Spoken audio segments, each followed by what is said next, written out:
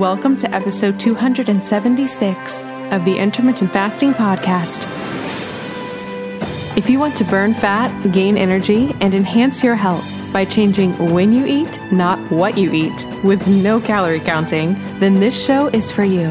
I'm Melanie Avalon, biohacker and author of What, When, Wine. Lose weight and feel great with paleo-style meals, intermittent fasting, and wine. And I'm here with my co-host, Cynthia Thurlow, nurse practitioner and author of Intermittent Fasting Transformation, the 45-day program for women to lose stubborn weight, improve hormonal health, and slow aging. For more on us, check out ifpodcast.com, melanieavalon.com, and cynthiathurlow.com. Please remember, the thoughts and opinions on this show do not constitute medical advice or treatment, and no doctor-patient relationship is formed. So, pour yourself a mug of black coffee, a cup of tea, or even a glass of wine, if it's that time, and get ready for the Intermittent Fasting Podcast. Hi friends. So I'm sort of haunted by clothes. If you follow me on Instagram, you probably know that I love wearing all the new clothes all the time. And I know that that is not really sustainable and not good for the planet. That's why I am thrilled that there is now a way to get all of the clothes with none of the waste. And I'm going to tell you how you can get unlimited clothes with no waste for a month for free. That's right, I now have a website for both myself and you guys where you can get free unlimited clothes with free shipping, free exchanges, nonstop from all of the hottest brands, and it is so incredibly easy. It's called MelanieAvalonsCloset.com. We have so many incredible brands, including my favorites like BCBG, Calvin Klein, and so many more. Think like 100 brands. There are so many options. And the way it works is when you get a subscription, you search through the clothes, pick what you want. They send it to you with fast, easy shipping. You wear it as long as you want. And then when you're ready for more clothes, you just drop it off in their prepackaged envelope and get your next round. It is so incredibly cool. They have multiple plans. The starter plan gives you 2 pieces at a time. Friends, I actually have a little secret hack. Don't tell them that I told you this. When you get your 2 pieces, you can actually immediately go into your account, click return, and they'll go ahead and send you the next 2 pieces. So technically, you can have 4 pieces at a time. You also have a cool virtual closet that you can keep stocked with everything you eventually want to order, so you never miss out. And if you really like something and want to keep it, you can opt to buy it at a massively discounted price. Friends, I'm obsessed. This is finally the answer to wearing all the clothes all the time with none of the waste. Oh, and of course, one of my major reservations was the cleaning compounds that they use on the clothes, because yes, it is dry cleaning, which normally makes me nervous, and they don't say this on the website, so I reached out to them, and I was like, hey, what's going on with the cleaning? What do you guys use? Because I can't promote this if it's just normal dry cleaning. And thankfully, they let me know that they do not use any detergents, fabric softeners, or chemicals that are harsh. Everything is professionally dry cleaned or laundered with detergents that are free from dyes and scents. It's all gentle and it uses low temperature cycles. So yes, we are good on that front as well. It is the coolest thing ever. And you can try it free for a month. Yes, completely free. Just go to MelanieAvalonsCloset.com to sign up. Free clothes for a month. After that, their plans are super affordable. We're talking honestly, an entire month is less than the cost of typically what would be the cost of one dress. And I am not kidding. That's right. Unlimited clothes for less than the cost of one outfit. I'm just so thrilled to bring this resource to you guys. I can't wait to hear what you guys think. So again, get free unlimited clothes for a month at MelanieAvalonsCloset.com. That's MelanieAvalonsCloset.com for all of the clothes, none of the waste. And definitely share your pictures and tag me on Instagram because I want to see all the fabulous things that you guys are wearing. That's MelanieAvalonsCloset.com. One more thing before we jump in. Did you know that common ingredients found in skincare and makeup products can actually disrupt your endocrine system? These endocrine disruptors are a silent threat that can have significant impact on your health, including something that is very important to me, fertility. Your skin is your body's largest organ, and what you put on it matters. Endocrine disruptors are chemicals that interfere with the natural hormonal communication in the body. It also matters during during pregnancy. And that's one of the reasons I pay close attention to what I put on my skin while being pregnant. Studies have shown that exposure to endocrine disruptors can affect both male and female fertility. For women, these disruptors can lead to irregular menstrual cycles, ovulation issues, and even polycystic ovarian syndrome, or PCOS. In men, they can reduce sperm quality and quantity, making it even more challenging to conceive. But it's not just about fertility. When it comes to fat loss, one of the reasons that endocrine disruptors can get in the way of fat loss is because a lot of our toxins are actually stored in our fat. It's a way that our bodies protect us from those toxins. These toxic compounds can even work synergistically, amplifying their harmful effects and making it that much harder to shed unwanted body fat. All of these reasons are why I am obsessed with a company called Beautycounter. The founder actually started the company when she learned about the potential dangers of toxic chemicals and their link to health issues, specifically miscarriages and infertility. While pregnant, I make sure to only use Beautycounter products. It's one of the only makeup lines that is officially recommended from the Environmental Working Group. What really sets Beautycounter apart is their unwavering commitment to protecting us,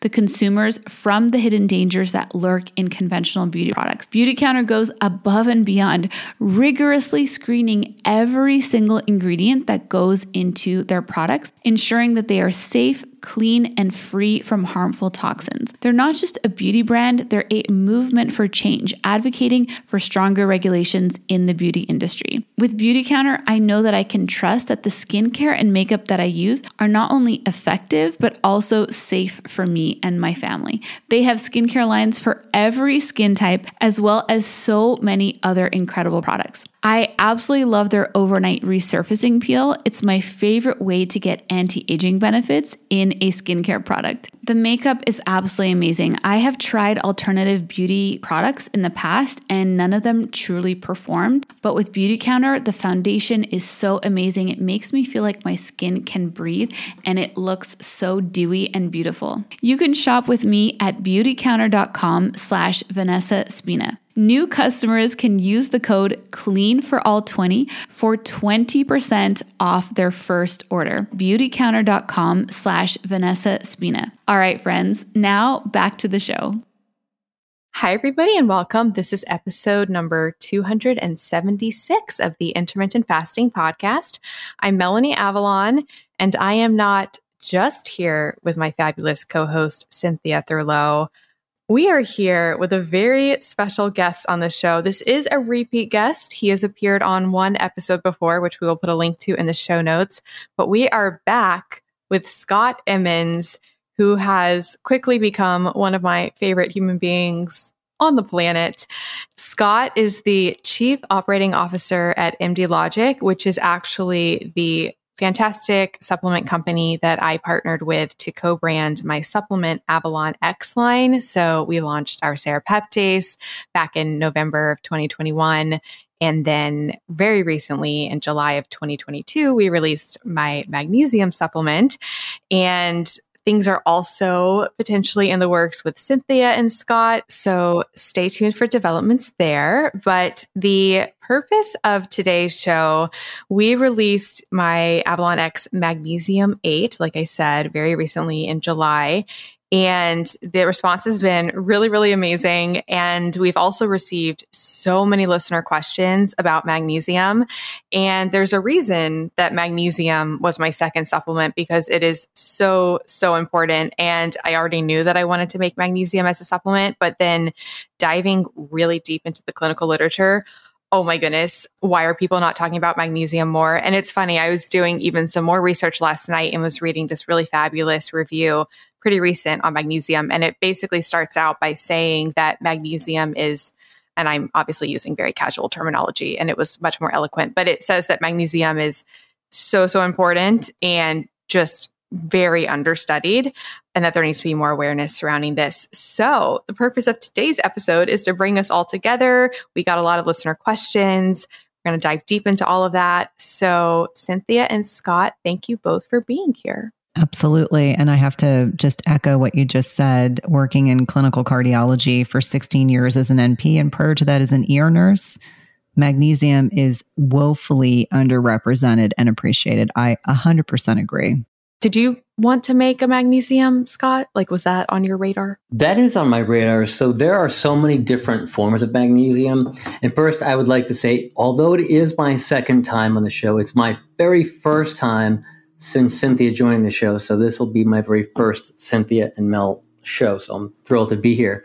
But I had thought about making multiple different kinds of magnesiums because there's some forms that are really great for sleep, some forms that are great for anxiety, other forms that are really derived for athletic performance, especially if you blended it with some other core ions and electrolytes like potassium and perhaps some sodium chloride. So there's a whole, I think, magnesium world waiting out there for us. And after doing the research on magnesium for the last several months that we've done, I really feel like there's no limit to the amount that we can continue to study it and the various different forms and the ways to take it. Yeah, actually speaking to what both of you guys just said about how there's so much to learn and how it's underappreciated, we actually got questions about that. So Kenna, for example, said, why doesn't standard lab work, a complete metabolic profile, cover magnesium levels? And Damon asked, should we get lab tested for it? What's so interesting is one of those articles that I was reading was talking about this very issue, and we'll dive into everything that it's involved in, but it's so important and it affects so many things and it's connected to so many health issues.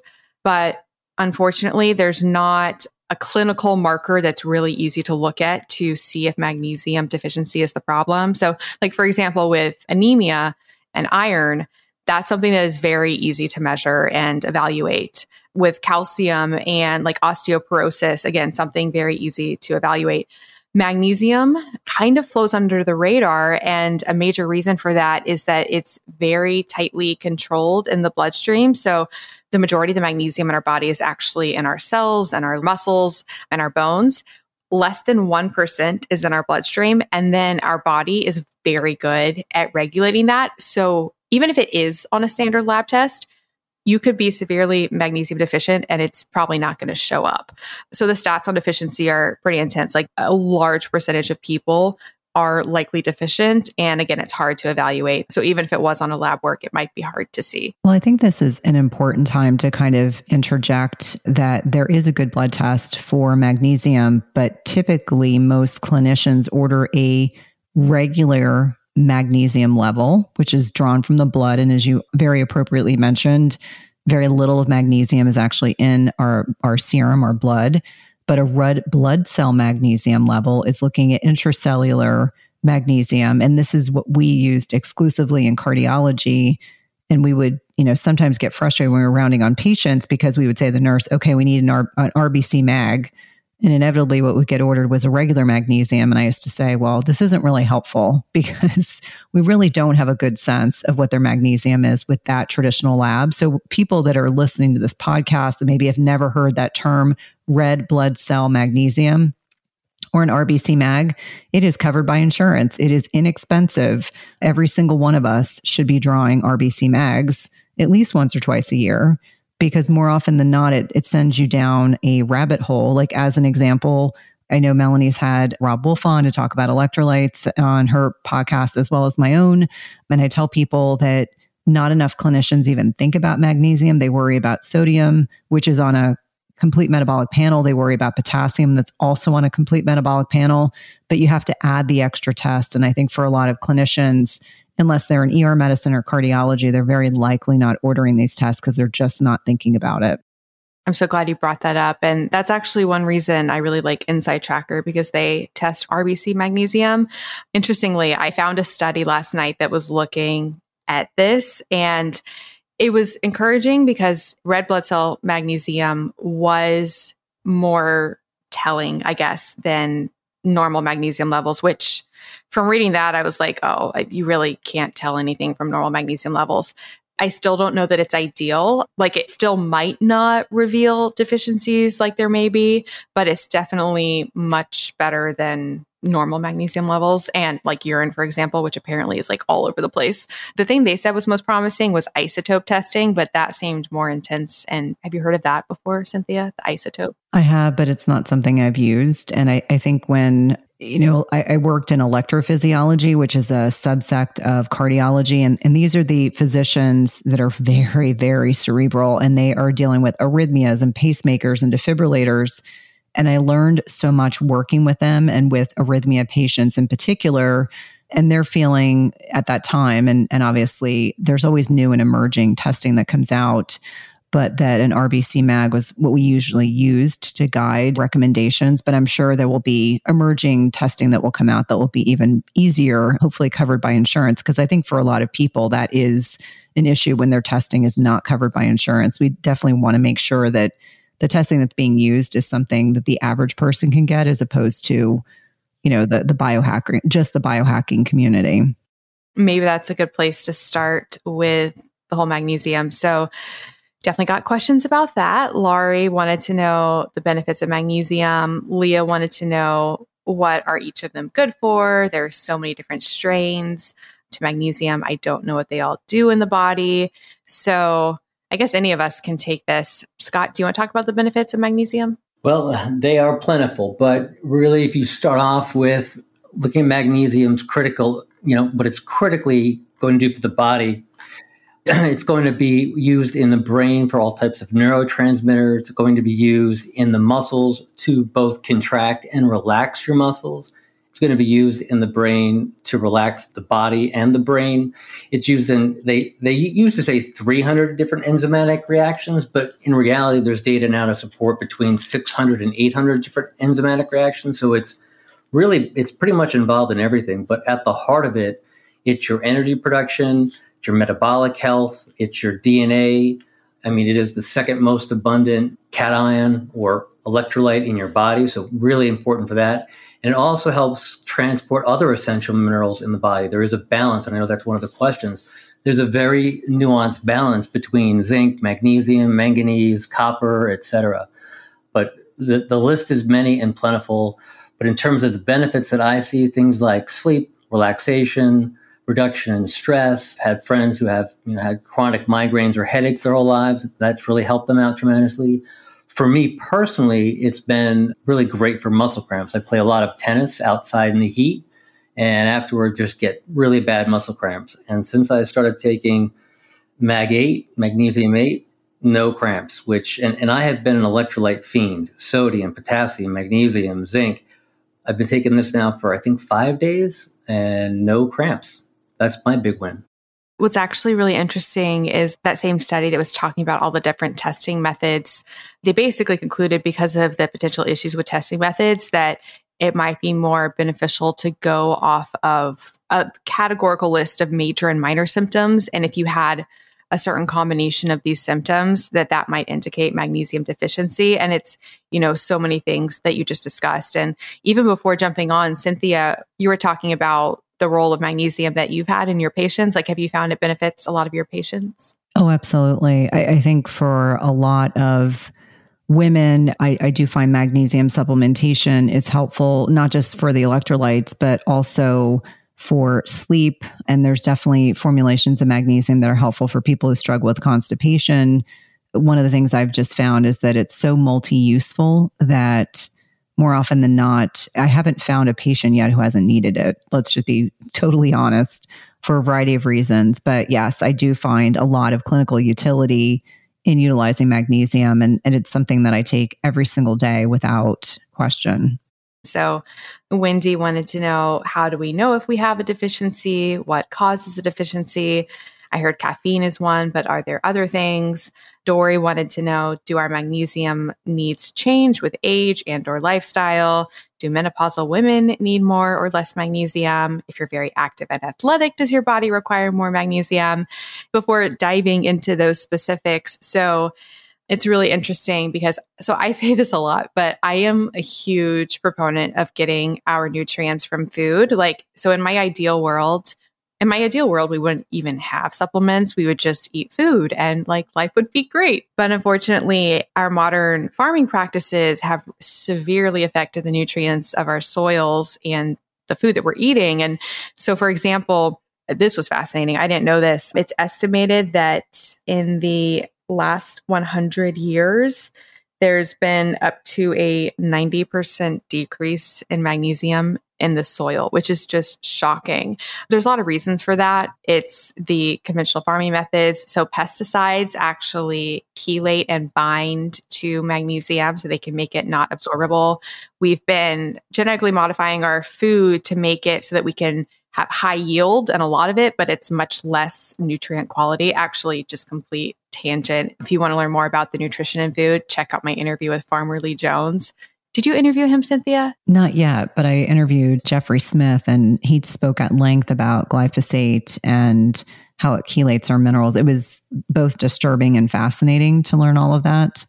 And I think the other thing that I would just add to that is even if you're eating all organic fruits and vegetables, the soil is so depleted of magnesium that it's unlike the type of soil that my grandparents had. So that's there's one of many reasons why, deficiencies are becoming more common is that even if you're eating what I would refer to as a kind of pure as possible, as clean as possible, you're still probably not getting enough minerals in your diet from your food intake, unfortunately. Well, what's really alarming is I had enough concerns about glyphosate, but to know that it's chelating and binding to our minerals, making it harder for our bodies to absorb when the soil is already so depleted as it is rather alarming.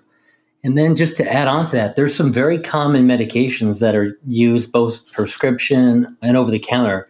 Proton pump inhibitors probably being the most egregious of them.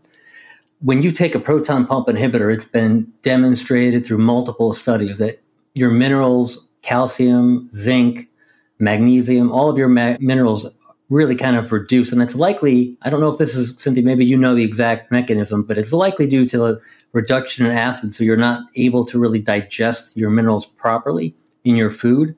But those proton pump inhibitors can really have an impact on your magnesium level. I'll just comment really quick because I looked that up. Yeah, it was the pH. Like the pH has to be a certain pH to absorb the minerals properly and the magnesium specifically. So the magnesium absorbs better in a lower pH environment. So that's probably what's going on there with the proton pump inhibitors. Yeah, that makes a lot of sense. And then alcohol is another big one. I mean, people that drink, the 3 or 4 drinks a day, they think that's normal. That's really a lot of alcohol. That's going to deplete your magnesium as well. And finally, if your minerals are out of balance, you're taking too much zinc or too much copper, that's going to throw off your magnesium. So you really want to make sure that your ratio of minerals is in line as well. I think it's also a good point to mention that we know we make less hydrochloric acid in our stomach as we get older. So our pH tends to not be within an ideal range, which can make us susceptible to opportunistic infections. I always think about certain medications, the PPIs are a big one, but I also think about diuretics. So if you're taking a thiazide diuretic, if you're taking Lasix or any of the loop diuretics, you will be losing not just magnesium, but also potassium and also sodium. And it's just this kind of domino effect. It becomes cumulative over time.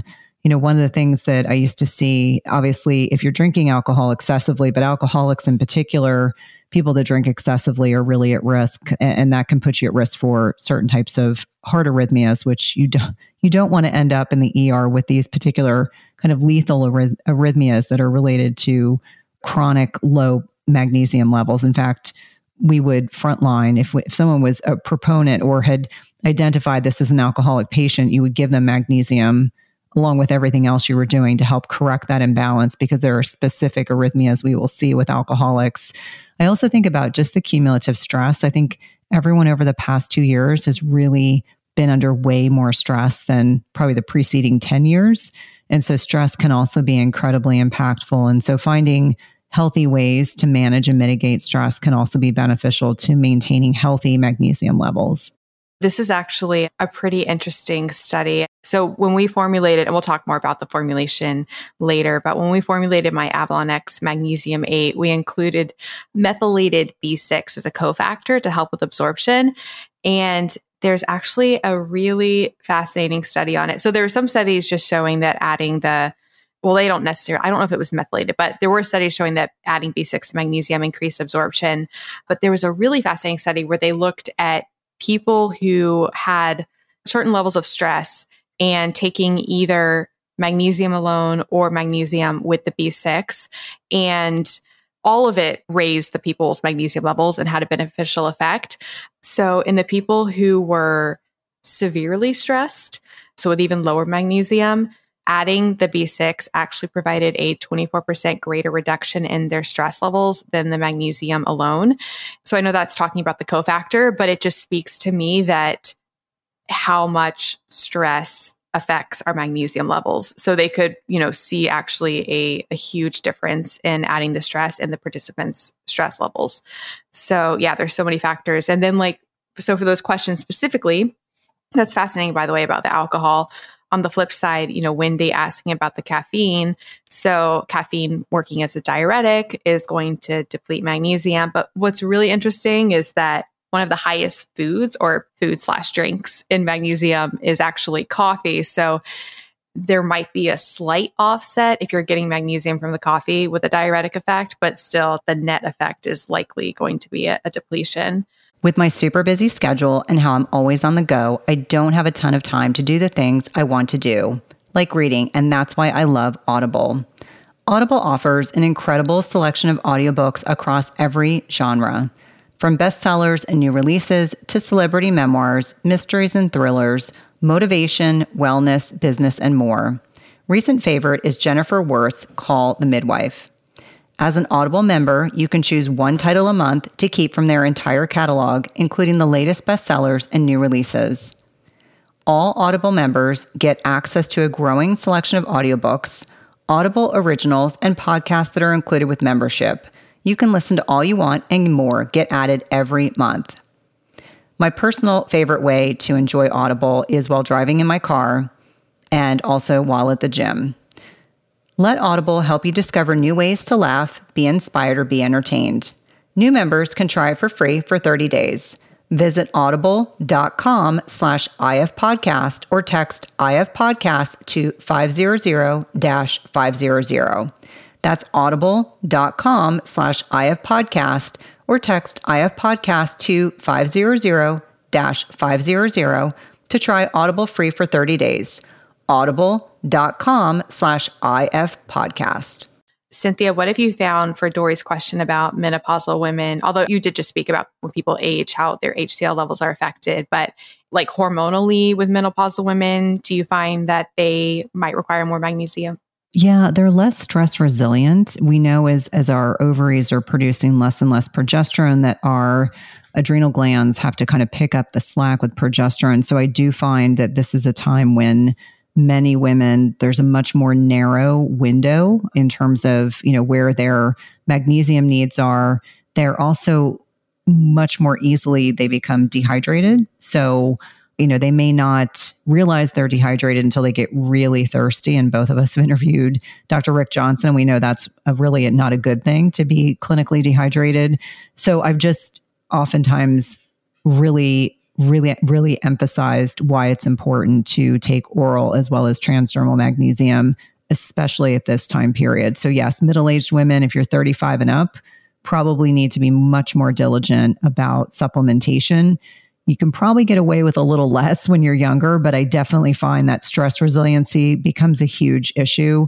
And so we just really have to be much more proactive about magnesium repletion. Agreed. Melanie, I just want to circle back because I don't want to jump over the B6.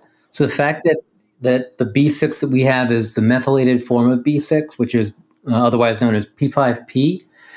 There's some studies that actually show that there is a potential higher risk of a non-activated form of B6 actually displacing the activated form of B6, and thus high regular non-activated B6 can actually cause the same symptoms as a B6 deficiency because it's pushing out the activated form. It's competing for that same receptor site.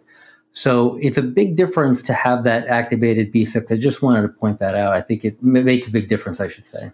Yeah, I'm so glad you pointed that out because I know a lot of our listeners take Bioptimizer's Magnesium Breakthrough, which so many people have benefited from that. And I'm so grateful to them. And I wanted to take what I really liked about that supplement and make it even better. Because so like when I make my own versions of supplements, I basically want to make the very best version possible. So looking at their formula, it had the non-methylated form of B6, like Scott just talked about. So we definitely wanted to make that switch. So I'm really glad that you pointed that out. The other one that is a change is they have a non-chelated form of manganese, which it's not a cofactor in magnesium absorption. Actually, Scott, do you want to talk about manganese? Because you and I have had a lot of conversations.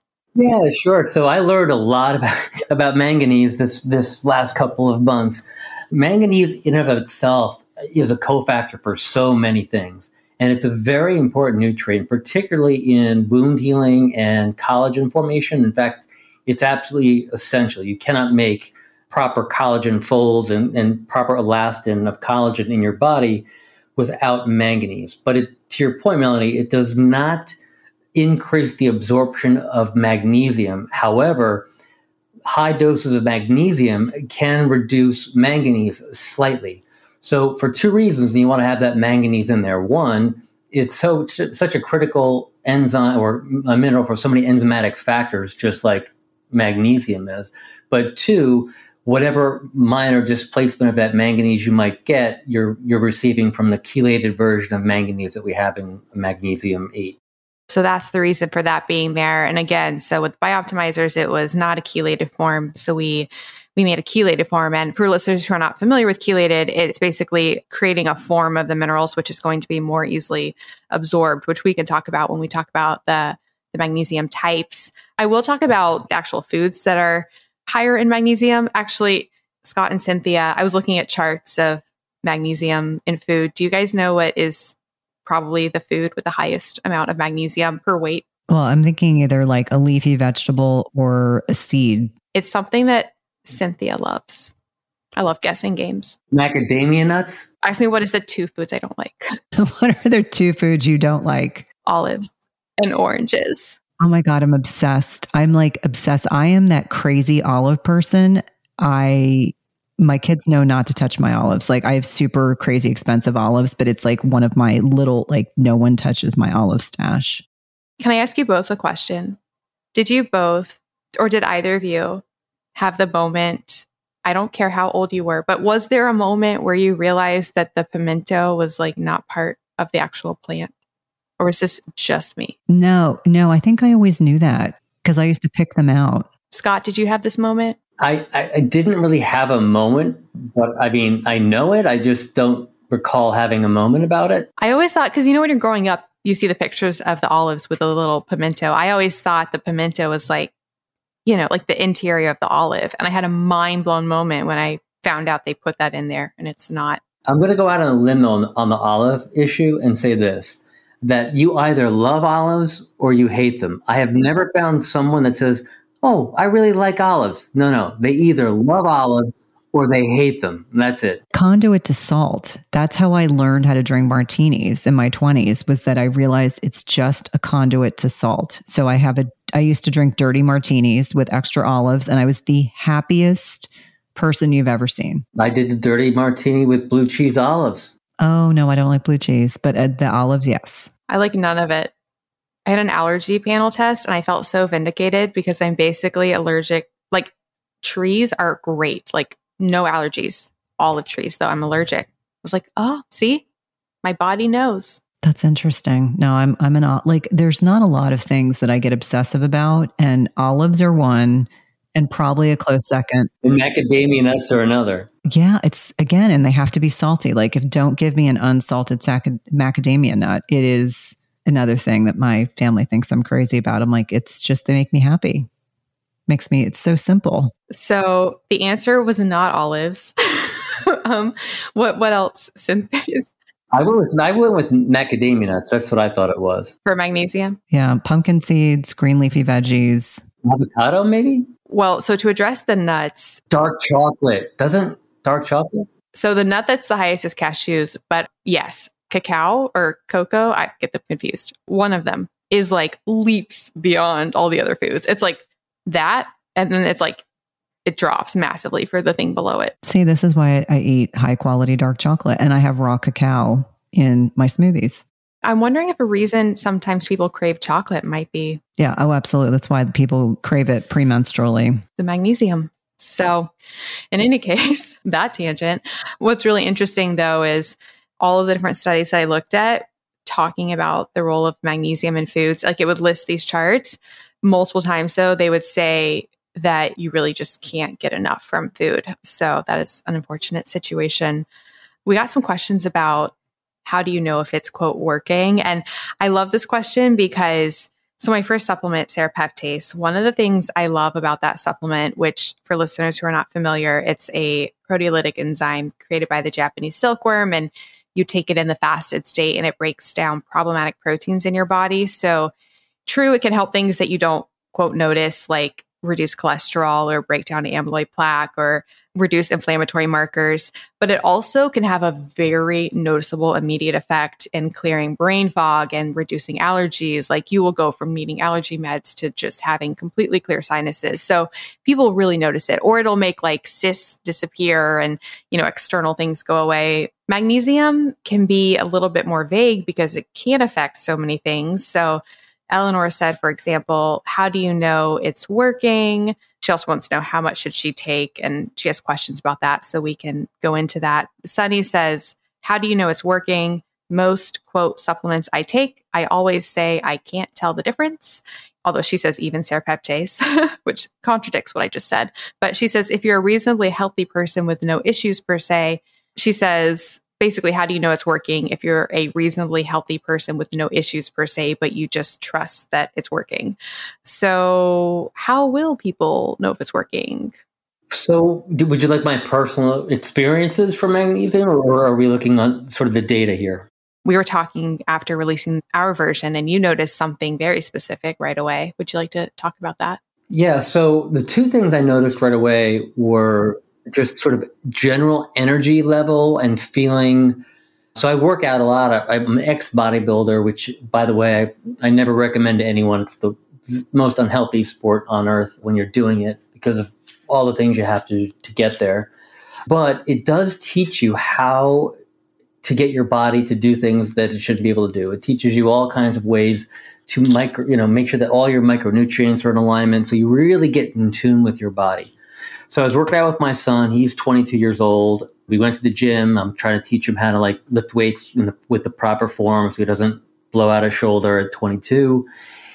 And I just felt so much stronger. I felt like my pump from the workout was better because my muscles just seemed fuller. My energy was better. But most importantly, I mentioned already the cramps. But then on top of that, also my brain settles down at night. I sleep really well. Anxiety seems to kind of abate a little bit. So for me, anxiety/sleep, because I have a terrible time going to sleep, especially if I have to catch an early flight in the morning. Then I'm just up all night worrying about the alarm going off. But for sleep, for cramps, and just general overall energy and sort of feeling energetic in the gym, those were things I directly noticed within just 5 days. And I had been taking magnesium taurate and threonate for the brain for many years prior to this. So the combination for me has really worked wonders. Cynthia, do you have any experience? I think that, in my personal experience, there were specific forms of magnesium that I would recommend. And so what I typically would see if someone was dealing with palpitations, if we knew they had a benign arrhythmia, we had specific types of formulations of magnesium we would recommend. If someone was dealing with constipation, we had another one. Someone was dealing with sleep issues, we had another formulation of magnesium that we would use. So I think it was a combination of just symptoms along with, finding a targeted magnesium formulation that would be helpful. Let me just back this up and say that the medical community as a whole uses magnesium oxide in most clinical, hospital situations, and the absorption of magnesium oxide is about 11%. So if anyone's solely taking magnesium oxide, or mag oxide as we used to call it, it's like throwing your money in the toilet. So you definitely want Melanie's product and specific types of formulations that are designed to be absorbable so that you actually get a net benefit from the supplement and not just literally urinating it out in the toilet, which is what magnesium oxide just by itself will do. It's very, very little. 11% is what you absorb in your body. So I'm so glad you brought that up, because I guess we can address this now, because people were running to know, like, is it better to do a complex or individual magnesiums? I have a comment on the oxide, but what's really interesting is there are so many forms of magnesiums. And basically the way these different magnesiums often are formed is they're the magnesium mineral basically combined with something else that will turn it into the form that it's in. So for example, like magnesium with glycine becomes magnesium glycinate, or magnesium taurate, for example, would be magnesium with taurine. But to comment on the oxide, so yes, that's a thing well known that it's not very well absorbed. It's a reason that people often will get a form of magnesium oxide just by itself to serve as a laxative, because basically when it's not absorbed like that, it just draws in water into the colon and can help with peristalsis and movement down there. So I want to develop down the road a magnesium that will specifically be for this purpose, for bowel movements. But we had a question about this on Instagram as well. The highest magnesium in the Avalon X Magnesium 8 is actually magnesium oxide, but, and I very rarely use the word but, or I try not to. So it's magnesium sucrosemyl magnesium oxide, and I could talk about it, or Scott, would you like to talk about it? I'll do a brief intro, and then Mel, I think, feel free to, continue on. So yeah, the reason that magnesium was chosen as the kind of the number one ingredient, and which would thus be the largest level of magnesium, is that there is a study showing that the sucrosemyl magnesium, which is basically coated in some fatty esters, does two things. One, it prevents other nutrients and food in the body from preventing the magnesium from getting digested and absorbed properly. And two, it's been demonstrated to increase red blood cell magnesium, which I think is the gold standard test Cynthia had talked about earlier, substantially more than the gold standard of glycinate and citrate. So this specific form of magnesium, sucrosemyl magnesium, really gets into the cells, is highly bioavailable, and then also because of the way it's surrounded in these fatty esters, does not create the typical side effects you'd expect from magnesium oxide. So that is why that is the number one magnesium. It's going to give you that highest red blood cell increase in magnesium.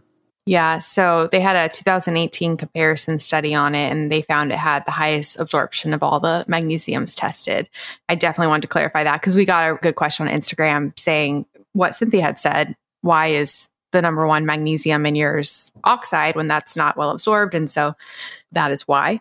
I guess since we're talking about it now, we can talk a little bit about the other forms as well. And this was very interesting to me because, like I said, there are so many forms of magnesium. And I don't know that this is happening, but I wonder if this is happening a little bit, where people will say this type of magnesium is good for this health benefit, and this type of magnesium is good for this health benefit. And I do think that is the case, although when you look up these magnesiums individually in the clinical literature, there will be a handful of studies for each type looking at a very specific issue. So it's hard for me to discern, are we just ascribing certain benefits to certain magnesiums because that was the one benefit that was tested for that type of magnesium, if that makes sense. So that's a reason that I wanted to have multiple forms, just to assure that you're getting magnesium in all these different forms to help with all of these different benefits, and kind of like the kitchen sink approach, rather than just putting all of your eggs in one basket. For example, like looking at magnesium orotate, which is one that we have in Avalon X Magnesium 8. There's a really, really fascinating study that looked at its effect on gut health specifically and found really amazing benefits in how it modulates the microbiome gut axis. So it affects the microbiome beneficially, and from there affects neurotransmitters and inflammatory signals, and helps with motility and the gut wall and even DNA synthesis. It's hard for me to know, like, is that just because they did that study on the gut health with magnesium orotate. Like, what would have happened if they had done a different type of magnesium? So that's something I'm sort of on the fence about, but I think the best approach and a reason I wanted to make the blend was just to kind of hit everything. Or for example, they did studies on magnesium amino acid chelate, which we have in ours, and they found that it was really protective of DNA and dramatically could actually increase RNA folding and prevent RNA degradation. But again, I don't know if it's just because they chose to study that with that type. So yeah, any thoughts on any of that? I think that there's a lot of misunderstanding in the ergogenic aid industry. And I'm going to say this purely as a clinician. I do find that there's value in supplementation, but not enough people do the due diligence. Like, one of the things I really respect about Melanie is how detail oriented you are to really like look at the literature and see what would be most beneficial and find other products that you liked, but you want to improve upon them. You know, from my perspective, there were specific formulations that we used, but I don't even think at the time I recognized that not only are most ergogenic aids not regulated, so you don't always know what you're truly getting. So, you know, working with a really high quality supplement company is number one important, but then also really understanding what does your body need? Or if you aren't comfortable figuring out what it is that your body needs, working with someone to help you better understand what your unique needs are, and then finding a supplement that will meet those needs. I agree so much. And we could go on a whole tangent. Actually, if you want to learn more about the whole supplement industry and the testing and the quality and all of that, check out the first episode Scott and I did, because we went down the rabbit hole talking about all of it.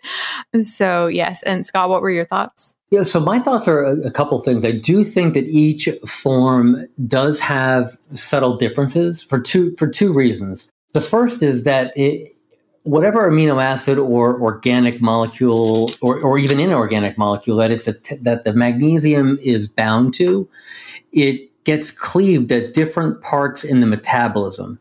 And then that amino acid has its own effects on the body. So the magnesium then also has varying degrees of solubility and bioavailability, plus the amino acid or organic or inorganic salt attached to that magnesium also plays a role in how it's going to affect your body. So I do think that the different forms make a difference. And that's why I like this sort of, let me get a global approach to have all of the core magnesiums in there, but in the proper order, right? And what is that proper order?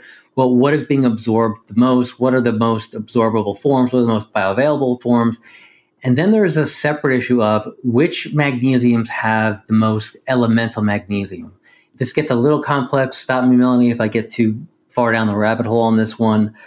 But for example, magnesium oxide is used because it contains the most elemental magnesium per gram. 60% of magnesium oxide is elemental oxide or elemental magnesium. The issue, though, is that it's very insoluble, and so therefore its bioavailability is very low. So what you want is a product that has sort of that perfect in-between world, and that's where things like glycinate and citrate really kind of shine. Even chloride kind of shines, even though it's not necessarily the best. But that's where these sort of shine, where they have a very high magnesium content, they're highly soluble, and they're highly bioavailable. And with glycinate, for example, we know that also works to help calm your nervous system, help calm your gut lining. So glycinate as an amino acid, or glycine as the amino acid, really helps make that magnesium better in terms of its absorption, but also the amino acid itself helps sort of with some of the things magnesium does, i.e. kind of calming you down, creating GABA in the brain. So yeah, I think there is a big difference, and that is across the board of both the content, the solubility, and the bioavailability, and then what does that specific amino acid and or organic or inorganic complex salt attached to magnesium do for your body? Two thoughts to that. One, Scott and I went down the rabbit hole. How many hours do you think we spent trying to find the answer to this question? So basically what I was pondering was that process of, for example, magnesium being complexed with an amino acid, does that mean that when you take it in, because we wouldn't say that magnesium breaks the fast. But then I was thinking, oh, well, if it's complex with amino acid and then that is broken down and then we receive the amino acid, would that actually be, quote, breaking the fast? And so Scott and I spent hours trying to find the literature on the actual metabolism of magnesium amino acid chelate, for example. I think where we landed was, it's hard to know, but just to be safe, if you want to be super safe about not, quote, breaking your fast, probably take it in your eating window. We got questions about that. So for example, Lori said, how do I take it for maximum results, fasted or non-fasted? And then Nydia said, will the magnesium affect my fasting or should I take it in my eating window? And then Tracy said, how should I take your magnesium and when should I take it? Empty or full stomach? And so for two reasons, I would say potentially either opening your eating window or with your eating window. One, if you're concerned about that potential fast breaking potential of the complex amino acids, might be a thing. I'm not sure, but it might be a thing. And then number two, there's a lot of research on absorbing magnesium, and it's actually likely more absorbable with a meal with some caveats, but high protein intake can help with absorption. The actual meal itself for two reasons. One, because of the release of stomach acid. And remember how we were talking earlier about the low pH helping with absorption. So that could be a factor. And then also when you have a meal, magnesium is absorbed throughout your entire GI tract. It's actually pretty rare. Most things we take in, they're specifically absorbed in like one part of the GI tract, but magnesium can go all the way. It can be absorbed. And so when you have food, it actually like carries it and helps with absorption all throughout the GI tract. And then this was kind of interesting to find. So sugar can actually help with absorption, but that is contradicted in a way because the insulin release actually is taxing to magnesium levels. So that might not be a net benefit, but MCTs can actually help with magnesium absorption. Our Avalon X Magnesium 8 is formulated with a very tiny amount of MCTs as the, okay, Scott, make sure I use the right terminology, as the what? The filler or the lubricant? That is the lubricant. The lubricant. So it's very minimal, but it likely also helps with the absorption. But going back to the food, so taking it with food can likely help absorption. So I would suggest either to open your eating window or with your eating window. That was a lot. Any thoughts about the taking of it, either of you? I think you nailed it. I think definitely you want to take it with food if you can, because you're going to get a better absorption of the magnesium. Also because there is a potential, and I think it's very minimal, that it could break your fast. There are amino acids in there, so it could technically break your fast. So I think for both that reason and the fact that you're going to get more absorption, I would take it with a meal. Great. And then also something I wanted to point out, because we're talking about the way it's absorbed, and I was talking about the different benefits of the different ones. So magnesium threonate, Lucianne said, does the mag threonate that you've made, so to clarify, we're launching a separate magnesium threonate nightcap, and I'll talk about why we're doing that. So she said, is that a separate product only to help with sleep, or do we need to buy both it and the magnesium 8 to get all of the benefits? So the thing about the magnesium threonate is it is a special type of magnesium that is specifically created to cross the blood-brain barrier. So the majority of magnesiums do not cross the blood-brain barrier. Magnesium threonate does. And so it can have pretty profound relaxation effects and stress relief effects and helping induce sleep. So originally we were going to include it in our blend, but after looking into it more, and Scott can actually talk a little bit to this a little bit in more detail, but we decided to create it separate so people could use it individually if they specifically wanted that, that sleep inducing effect, that relaxation. Scott, do you have thoughts about the amount that was required to make it effective? Yeah, absolutely. So threonate is a magnesium I've been taking for quite a long time. And not only does it help with sleep and stress and anxiety, but there are studies that have shown, and there is one human study that's been published, I believe in a peer-reviewed journal, and I'll I'll try to find that article for you, Melanie, where magnesium threonate at 1.5 to 2 grams per day actually showed a reduction in the age of the brain and had a substantial improvement in cognitive ability, and also showed an increase in cerebral magnesium within the cerebral fluid. So there is something specific about magnesium threonate in the brain and the brain health that is very different. Now, going back to this magnesium elemental content, meaning how much actual elemental content is there in each form. So oxide has the highest, it's 60%, but yet it's insoluble, so you don't really absorb it that well. Whereas glycinate, for example, has a 10% elemental content, and it's very soluble and it's highly absorbed. So you're going to get more from a glycinate than you would otherwise. Threonate is one of the lowest. It's close to 7%, meaning you need a full gram of magnesium threonate to get 70 milligrams of that into your brain, or to cross that brain-blood barrier. So when we first thought about putting it into your magnesium 8, we could not get to the therapeutic doses. You would literally need to have taken 6 capsules to get there. So it just didn't make sense to incorporate a subtherapeutic dose of L-threonate in that formula. To answer the second part of that question, do you need it to sleep? No, there are many people that take one magnesium and they sleep great and they feel great. But if you're looking for that extra sort of mind focus, and this is where you had asked me earlier, are there other magnesiums you want to launch in the future? Absolutely. There are things, combined with threonate, a threonate alone, the one you're launching, which is a threonate solo product for sleep and for anxiety and potentially for other things with the brain.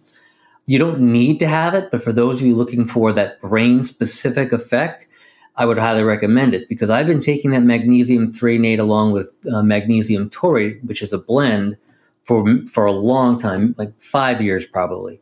But it wasn't preventing my cramps. So it was helping my brain, it was helping my heart, but my muscle cramps weren't going away. My energy levels weren't higher. So that's where the magnesium 8 comes in. It helps with that physical muscle cramps, my physical workouts. I have more energy. I feel better. I feel fuller, just more energetic in general.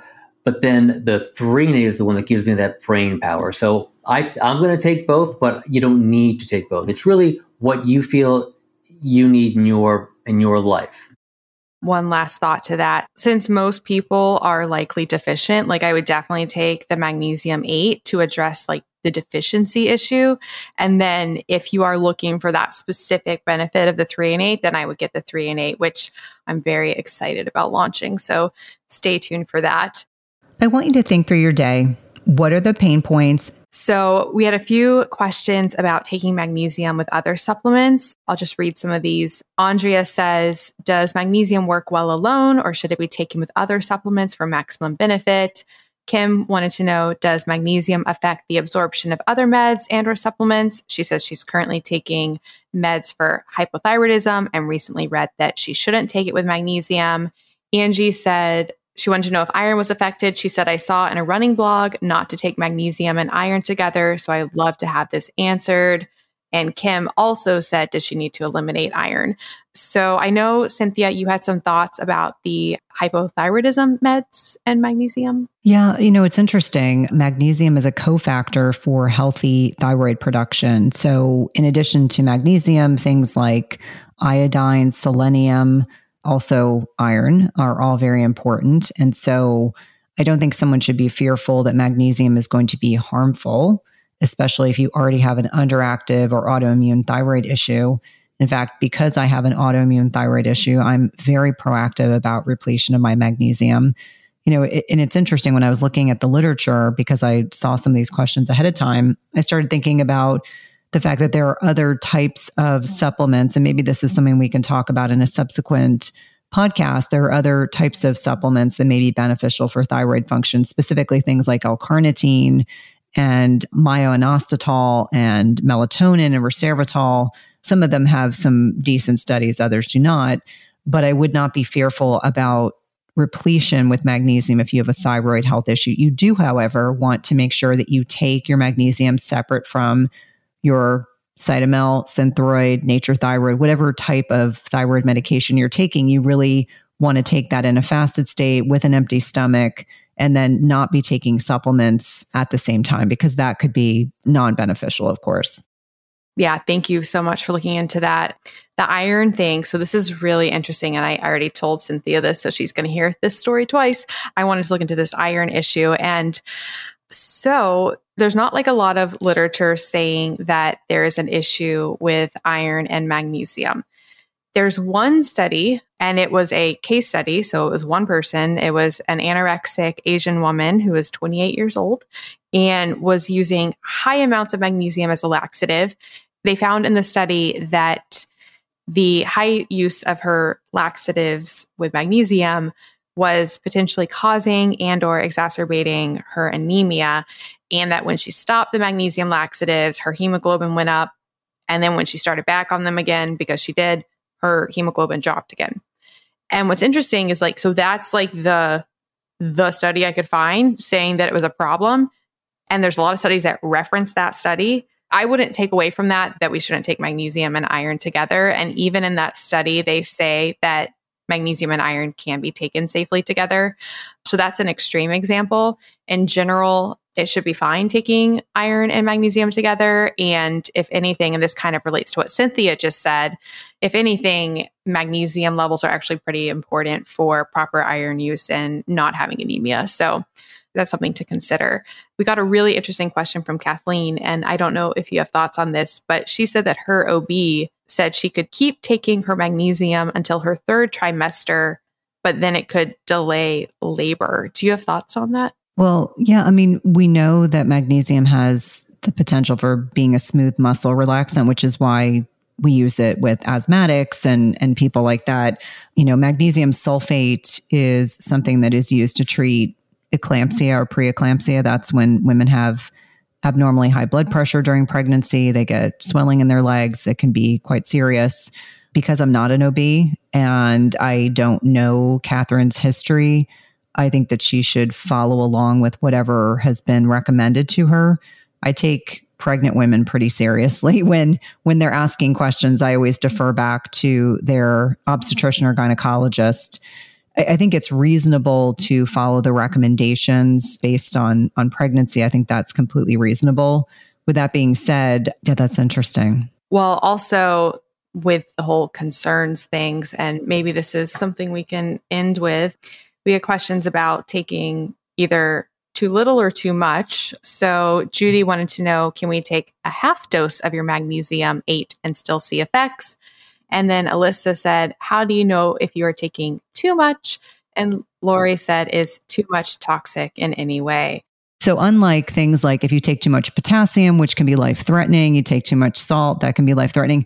Magnesium, you take too much of it, you will get loose stools. It is self-limiting, which means if you take too much, you'll get some loose stools. You'll say to yourself, oh, I took too much magnesium. You will stop. Your magnesium levels will come back down. Your stools will harden up and it goes away. So it's pretty benign. I myself have had instances where I'm trying new products and I clue myself in and I'm like, okay, I had too much in that product and this is the side effect. So generally not a dangerous thing. Magnesium is very forgiving. And so for that reason, it's one of my favorite things to replace, electrolytes with, because it tends to be pretty user-friendly. And so if you get loose stools, you might just need to back down on your dose or take it less frequently. That is literally the exact moment you took too much. You're like, oh, I took too much. Mm-hmm.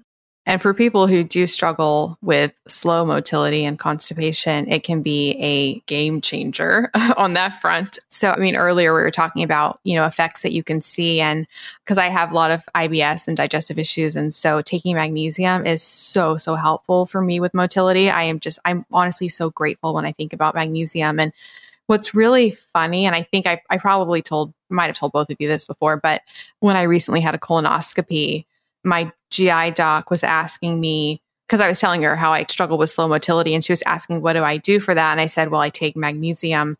She was a conventional doctor and she was really nice and, great with the procedure, but she was like, oh, well, you shouldn't be doing that because you should be taking Miralax. Oh, Miralax is garbage. She was saying you really need to be taking Miralax. And I was like, well, the magnesium works though. And she's like, yeah, well, it hasn't been studied for that. Like you should not be taking that. And I was, oh.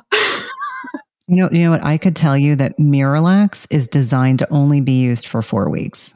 What are most people doing that are taking Miralax? They're taking it for their entire life. And so that to me speaks to someone that is not current in the research.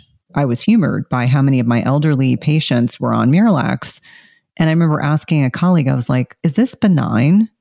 And then so I went down a rabbit hole and looked at all the research and said, this is a self-limiting drug, meaning it's designed to be used for a short period of time. But what we do is we don't find the root cause of the constipation.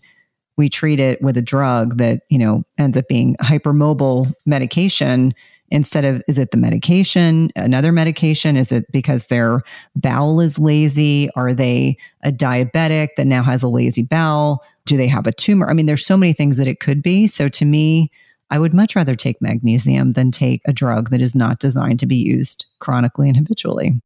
Hi, friends. Now, if you're anything like me, you love biohacking, intermittent fasting, and getting feedback and data on what our bodies are doing. Now, when we do intermittent fasting or extended or prolonged fasting, it's hard to get feedback sometimes on how our bodies are doing in terms of fat burning and ketosis. This is one of the reasons that I created the Tone device, which is a breath ketone analyzer. It can tell you the rate of fat burning your body is in by detecting the ketones on your breath. If you practice intermittent fasting, time-restricted eating, do an occasional 24-hour fast like once a week, or prolonged or extended fasting, it's likely your body is getting into light ketosis. If you are doing keto or low carb, even sometimes paleo, you may be getting into a deeper state of fat burning and ketosis. If you do a high carb diet, then you probably get into a light state of ketosis after some fasting. What I love about the Tone is that you can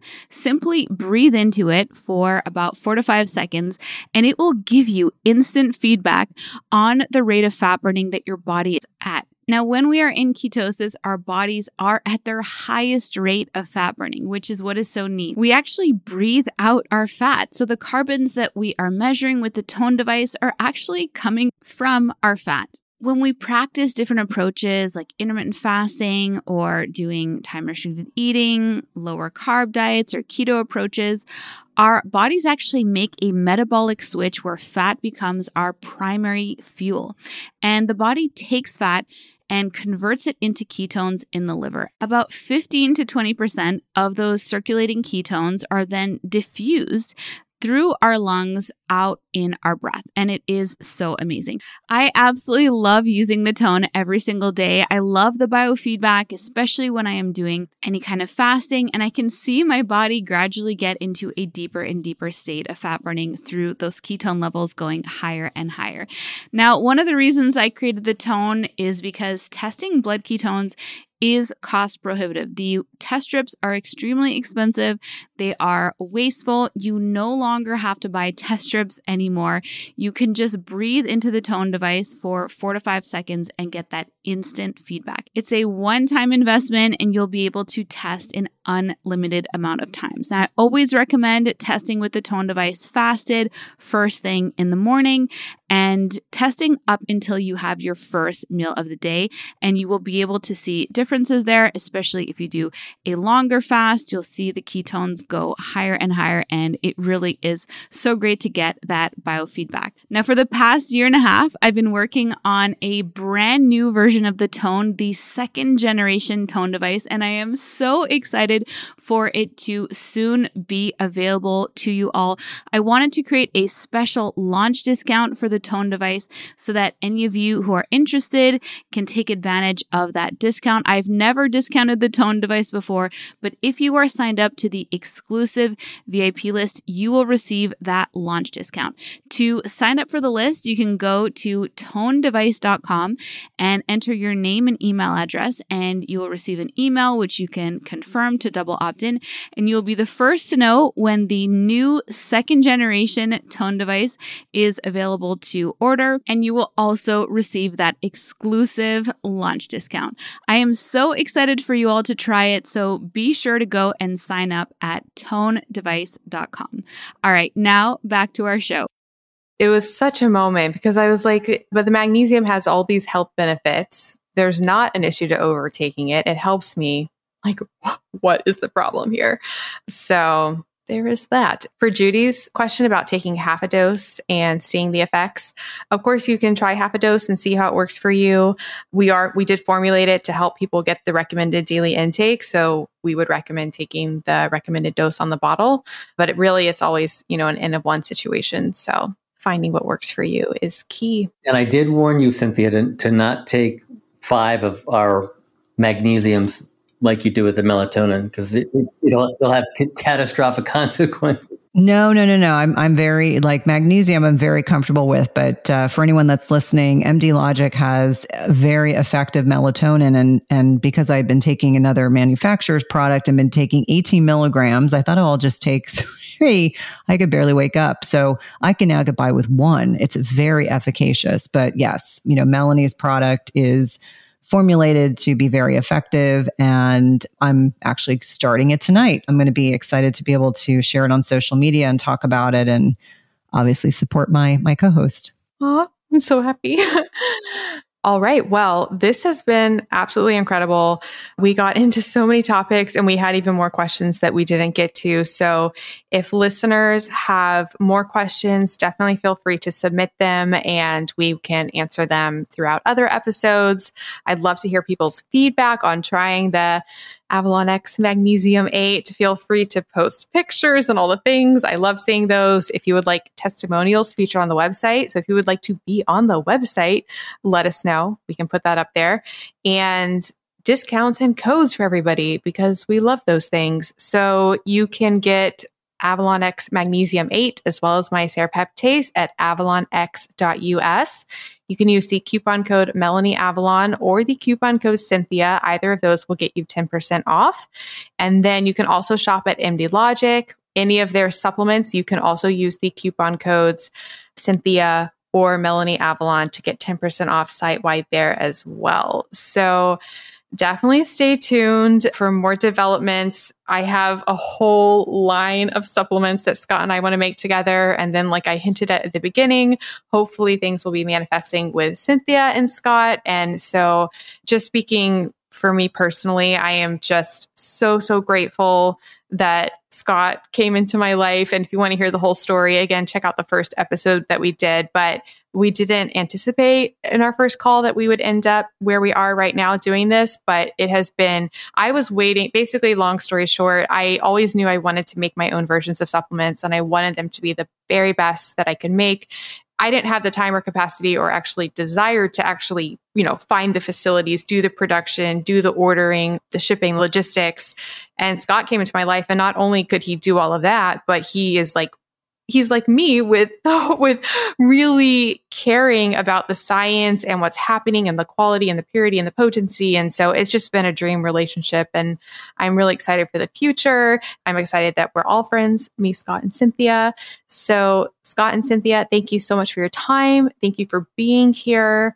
Either of you have any last thoughts before we wrap this up? No, I'm super excited. You know how much I like magnesium. So any way I can help support you, my friend, I'm super excited about continued collaborations with Scott and looking forward to getting my creatine out there later this summer, early fall. I am so excited about your creatine. So am I, because I end up taking all of the supplements we create together. I think that's what makes this such a great team is everyone really cares about the quality at the end of the day and about the customer, clients, and fans that we have. And we're going to make sure we always do right by them. And I think you summed it up great today, Melanie, both at the beginning and the end, is you wanted the best of the best, and that's what we're doing. We're creating the best of the best products. We're taking all the best things from all the best products and making them even better. Yes. Well, thank you guys so much. For listeners, the full show notes and the transcript, there will be 2 links for that. You can go to either ifpodcast.com/episode 276, or you can go to ifpodcast.com/magnesium.